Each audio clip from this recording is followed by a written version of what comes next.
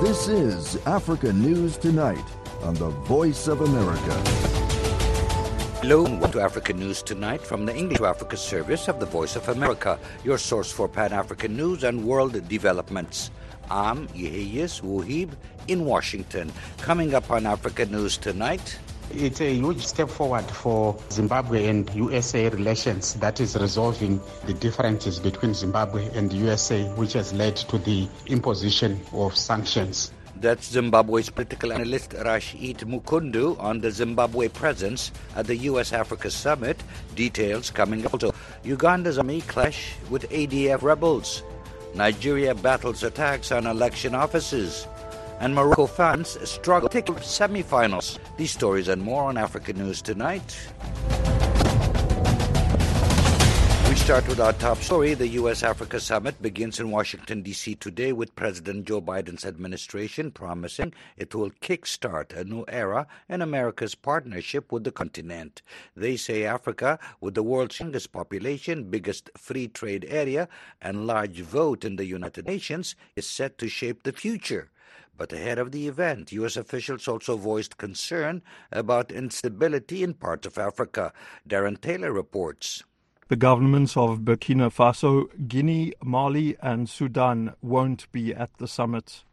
Out of respect for the African Union, we did not invite governments that have been suspended by the African Union for coups. Mali Assistant Secretary of State for African Affairs. We've taken some criticism, I think it's fair to say, from some who wonder why we invited this government or that government, about which there are some concerns. But that reflects the commitment of President Biden and Secretary Blinken to having respectful conversations, even where there are areas of difference. We think actually engaging and consulting and talking about our different perspectives, seeking to advance U.S. values, is an appropriate way to meet challenges that we face in common. National Security Council Senior Director for African Affairs, Jad Mohammed, recently told reporters the Biden administration's concerned about democratic backsliding in West Africa. If we're going to return durable civilian-led transition, it's going to take a lot of investment on our part in partnership with regional bodies like ECOWAS and the African Union, with civil society. So at the summit, we are going to talk about the ways in which we can do more to make sure that countries are democratic. And we know that the demand for democracy in Africa is high, perhaps higher than any other region, nearly 70%. Fee emphasized the U.S. would define its relationship with Africa on African terms, with sensitivity to the ravages of colonialism. We're engaged in Africa for our mutual benefit and to advance our mutual interests. It should not be a battlefield for external powers. We understand the damaging impact that history has had, and we want to make sure that the way we approach our work is with respect and prioritization of African thinking. She said the Biden administration would demonstrate this during talks at the summit about the future of the African Growth and Opportunity Act, AGOA. We regret that AGOA trade preferences have not been utilized to the maximum. We think it's important to improve our trade with Africa. We'll also need to consider whether or not that program is continued. Is it continued in its current form? Are there ways that we can use AGOA to support the development of the free trade area, which holds so much promise for the continent? Fee said a major focus of the summit would be to ensure Africa's growing importance is reflected in what she termed international architecture. So I expect there to be an advance on the conversation initiated by President Biden in New York at the United Nations in September, when he talked about the importance of having an African seat on the Security Council. The list of areas of exploration at the summit is long, from peace and governance to food security to impacts of climate change to trade. But what's really on the agenda is an all-out effort by Washington to demonstrate its desire to be Africa's ideal partner. For VOA News, I'm Darren Taylor in Johannesburg. Zimbabwe, which has been making efforts to re-engage with Western countries, will be represented at the U.S.-Africa Summit, but not by President Emerson Mnangagwa. He's among those targeted by sanctions that the country has been fighting. Reporter Kuzaiza Nawashi looks at the situation. Mnangagwa welcomed the invite to the summit in his State of the Nation address in November. Christopher Mutsvangwa, spokesperson of the ruling ZANU-PF, said Foreign Affairs Minister Frederick Shava is heading Zimbabwe's delegation. Our main focus is on the economic recovery of Zimbabwe. We will be looking at how we can grow the portfolio of American investments in Zimbabwe, how we can improve on our attractiveness to American business interests. Rashid Mukundu is a political analyst. He says Zimbabwe attending the summit is progressive. It's a huge step forward for Zimbabwe and USA relations that is resolving the differences between Zimbabwe and USA, which has led to the imposition of sanctions on some officials that are in the government and also in ZANU-PF. Zimbabwe has been aggressively vocal in calling for the removal of sanctions by the US and other Western countries, which were extended yesterday to Mnangagwa's son and 3 others for alleged corruption. However, the country's delegation is going to the summit with a watered-down tone on sanctions. Naturally, one of the impediments which lies in this endeavor is the fact that we are under U.S. sanctions since 2002, one of the longest-running regime of sanctions against any country. We say that they are illegal, we say that they should be removed in totality. But in this instance, our main focus is not political, but on economic cooperation. America is the superpower of the world. It is the world's largest economy.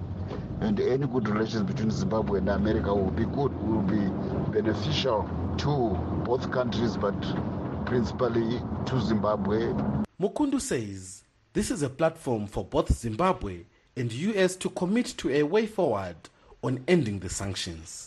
What the Zimbabwean government can do is to use this opportunity to lay out a plan for the resolution of these differences, which means the Zimbabwean government has to make commitments to reforms, especially governance reforms, that meet the expectations of the international community, especially the conduct of free and fair elections, as well as respect for human rights.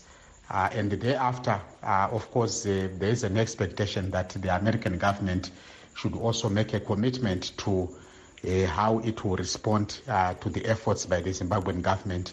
Zimbabwe is mineral rich, including deposits of lithium that are in global demand, something that experts feel may make Zimbabwe attractive at the summit. On the downside, the country's long history of human rights violations, abuse of public funds, and widespread corruption worry potential investors. The US maintains it is a friend of the people of Zimbabwe and remains one of their biggest supporters with millions of dollars in aid. For VOA, this is Kuzaiza Nawashi from Harare. The UN says famine has been avoided in Somalia for now, but warned that situation still is growing more dire, increasing the need for sustained funding for food relief. The spokesman for the UN's Humanitarian Relief Agency, OCHA, James Larky, says famine is expected between April and June in the southern part of the country. The French news agency AFP notes that millions of people are at risk of starvation across the Horn of Africa, which is experiencing the failure of the fifth consecutive rainy season, wiping out crops and livestock. Nearly 3 million people in Somalia are expected to experience major food shortages, acute malnutrition, and excess mortality. You're listening to Africa News Tonight on the Voice of America. I'm Yeheyes Wuhib in Washington. The Ugandan army says its troops have killed 11 members of the Allied Democratic Forces, or ADF, when the rebels tried to enter Uganda from the Democratic Republic of Congo. The army says another 8 ADF fighters were captured along with their weapons. Halima Tumani reports from Kampala, Uganda. The Ugandan army says about 30 members of the rebel ADF entered Uganda Monday night through the western town of Ntoroko along the Semiliki River. Kano Dewa Akiki, the Uganda People's Defence Forces deputy spokesperson, tells VOA they had been monitoring attempts by the ADF to re-enter Uganda. Several ADF fighters remain on the loose, he says. And the fight is still on to pick one by one until the whole of this group that passed the border into Semiliki area is completely destroyed. In November 2021, the Ugandan army sent troops to the Eastern Democratic Republic of Congo in a joint offensive with the Congolese army against the ADF rebels.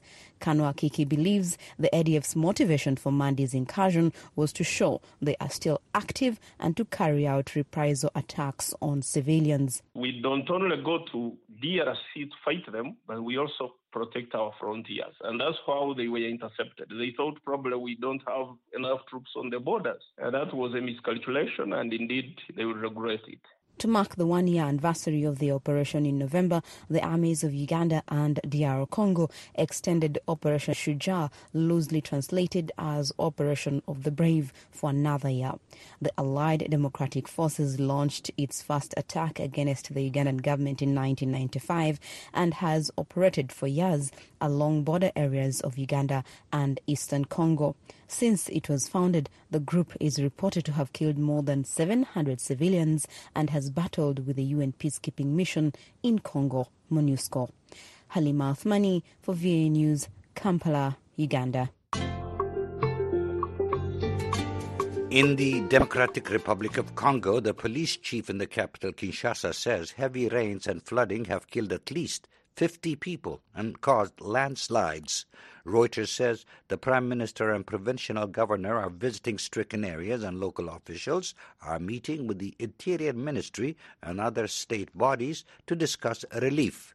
Flash floods have become more frequent with climate change and have often caused large-scale transport disruptions in Kinshasa and other cities with rapid but poorly regulated urbanization.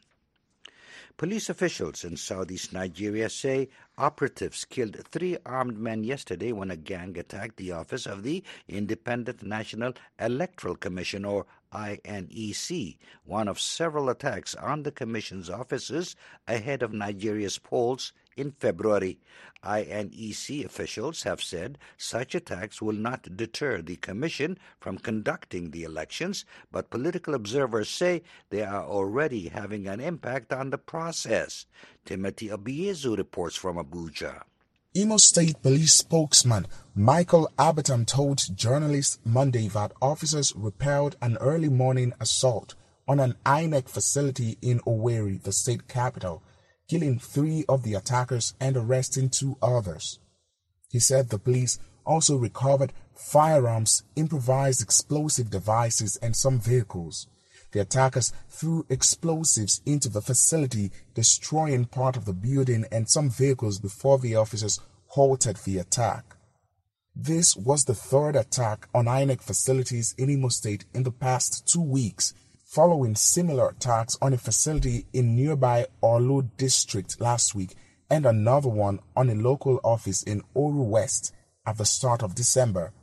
No group has claimed responsibility for the attacks, but authorities have in recent past blamed an outlawed separatist group, the Indigenous People of Biafra, or IPOB, for increased restiveness in the southeast. IPOB has denied involvement. Paul James is Election Program Coordinator at the Youth Initiative for Advocacy, Growth and Advancement, a non-profit group that monitors elections in Nigeria. He says increasing attacks on electoral body will have consequences. Between 2019 and now, there has been over 53 attacks, and the attackers are becoming more daring.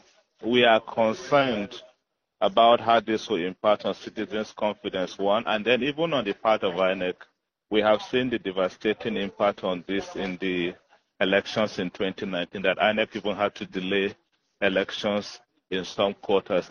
Imo State is one of the strong bases for the Biafra separatist movement, and attempts by authorities to crack down on separatists have led to an increase in violence there. INEC facilities in Ebonyi, Osun, and Ogun states have also been recently targeted and attacked. Why these attacks are increasing is the fact that INEC is insistent on trying to improve the processes of the election. The INEC chair had mentioned that they are going to deploy technology for the election. This is just an attempt to distract INEC. This election is going to be competitive. If these coordinated attacks continue, it will affect their confidence to even engage the process in those states that are affected. INEC spokesman Festus Okoye said in a statement that no critical election materials were destroyed in Monday's attack. The commission on Monday officially started the distribution of permanent voter cards, PVCs, and the process will run through January. However, Godbless Otubere, leader of another pro-democracy group, the Ready to Lead Africa initiative, says the attacks are affecting voter confidence ahead of next year's polls. People are calling us and saying they don't want to go get their PVCs anymore. They just don't want to die. Our responsibility really is to engage Nigerians on the need to vote and participate. We don't control the security apparatus. I cannot guarantee any Nigerian right now that I can call the military to respond on anything because I'm not in authority. Nigerians go to the polls on February 25th to elect a leader that will succeed Muhammadu Buhari, who is exiting after 2 terms in office. INEC says it will be relying on technology to electronically transmit results and assured Nigerians that the attacks on facilities will not affect the 2023 general polls. Timothy Obiezu for VOA News, Abuja, Nigeria. Guinea's former coup leader Moussa Dadis Camara testified for the first time yesterday about his role in a stadium massacre by the military 13 years ago, in which at least 157 people were killed and dozens of women raped. Camara pleaded his innocence, saying he was sleeping during the early hours of the attack, awoken at 11 a.m. when he was told that demonstrators had been killed. Camara is among 11 men charged in the stadium attack on September 28, 2009, in which security forces fired at unarmed demonstrators protesting the then coup leader's plans to run for president of the West African nation. Camara had seized power in a coup 1 year earlier. The trial is expected to last at least until the end of the month. Zambia will start rationing power to consumers for up to 6 hours daily due to persistent drought and low water levels in the country's main power plant, the Kariba Dam. Analysts say this poses a threat to the country's fragile economy. Kathy Short reports from Lusaka, Zambia. Energy Minister Peter Kapala told Parliament that water levels in Lake Kariba have dropped to 4.1% of usable storage for the Kariba North Bank power station in Zambia and the Kariba South Bank on the Zimbabwean side of the reservoir. He said low water levels in Lake Kariba threaten power generation from both hydropower stations. Against this background, there is need to implement measures aimed at rationing the water in the lake in order to avoid a complete shutdown of electricity generation activities at the Kariba complex. However, economist Chenai Mukumba says the electricity deficit is self-inflicted because Zambia did not plan ahead. The situation we're in currently is really unfortunate because a number of years ago, there were already predictions about the fact that we needed to look at how we can diversify our energy supply. I mean, right now, 85% of our electricity is dependent on hydro. And I think particularly in light of the climate change conversation, there already was a discussion about the urgent need to see how we can, start to look at other sources. Solar is a resource that we have not been fully capitalizing on. For Esnat Ziwao, a hair salon owner in Lusaka, the power cuts have already started and are having a negative impact on her business. She says she's already experiencing more than 4 hours of power cuts daily already without notice. It affected a lot because I'm a hairdresser and work with electricity. So there's no electricity. I don't know how am I going to get paid because we work with power. So it affected a lot. Like Ziwao, Gladys Chuka, who runs a butchery in Lusaka, is also affected by long power cuts. We had food gone bad at some time whereby I don't have power 06 until maybe 22 hours, and then we have fresh meat. We are supposed to have power every day, every time, so that we don't have food bad. Last week, officials in neighboring Zimbabwe, which jointly owns the Kariba Dam with Zambia, said water levels were too low for them to continue power generation activities there.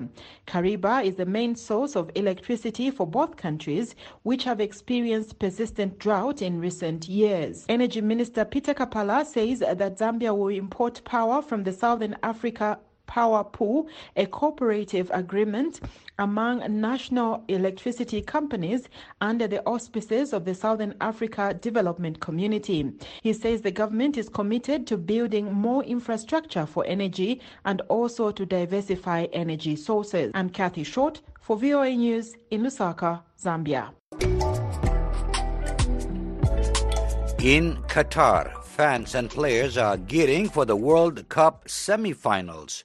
Today, Argentina and Croatia will battle for the first spot in the finals. Morocco fans, however, are unhappy with the difficult process of getting tickets to watch their team in the second semi-final tomorrow. Khalil Fatih was among those trying to get tickets. It's a miserable day. We suffer so much. There is no organization, nothing at all. They let us all the night running from a place to another place. There is no control. People running in front of you, above of you. After that, some people, they come at 5 a.m., 4 a.m., they get the tickets. We come at 10 p.m. and we stay in the queue all the night. I swear to God, all the nights, we didn't get nothing. I'm sick already. And I come here for the tickets. Morocco's Atlas Lions are making history as the first team from the African continent and the first team from an Arabic-speaking nation to make the semi-finals. They play the 2018 champions France on Wednesday. Catch up on the latest World Cup news on voaafrica.com/World Cup and stay tuned to all your favorite VOA programs, including The Sunny Side of Sports. And don't forget to look for our latest World Cup podcast, On Goal, with Sunny and Mokbil. We'll have an update on today's actions and Africa News Tonight at 1800 UTC with Sunny Young. And that wraps up this edition of Africa News Tonight. I'm Yeheyes Wuhibi in Washington. For all the latest developments on the continent 24/7, visit our website at voaafrica.com. On behalf of our producer, Mokbil Yabaro, and our engineer, Joe Gill, thanks for choosing the Voice of America.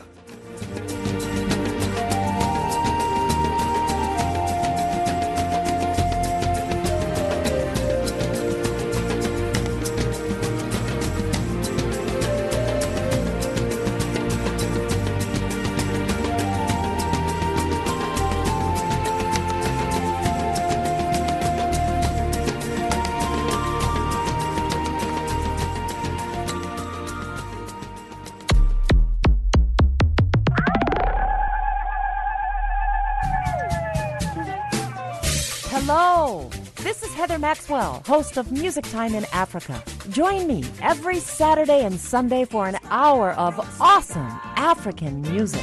Wake up, dance this music. Like to stay on top of new music trends? Breakout artists? New releases? Maybe you just love the classic styles and artists of the past.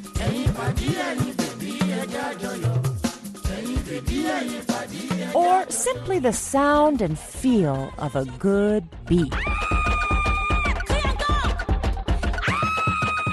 Whatever your pleasure, you can get it every week right here on Music Time in Africa. So join me on your local FM station Saturdays and Sundays at 1500 and 2000 UTC. VOA brings you the best in African music on the African Beat. African Beat showcases the latest and the greatest of contemporary African music, from Bobo music to hip life, bongo flavor to soukous, Afrobeat to ndombolo and makossa to kwaito. The African Beat on VOA has it all. And it's happening right here, Mondays through Fridays at 09:05 and 20:05 UTC, right after the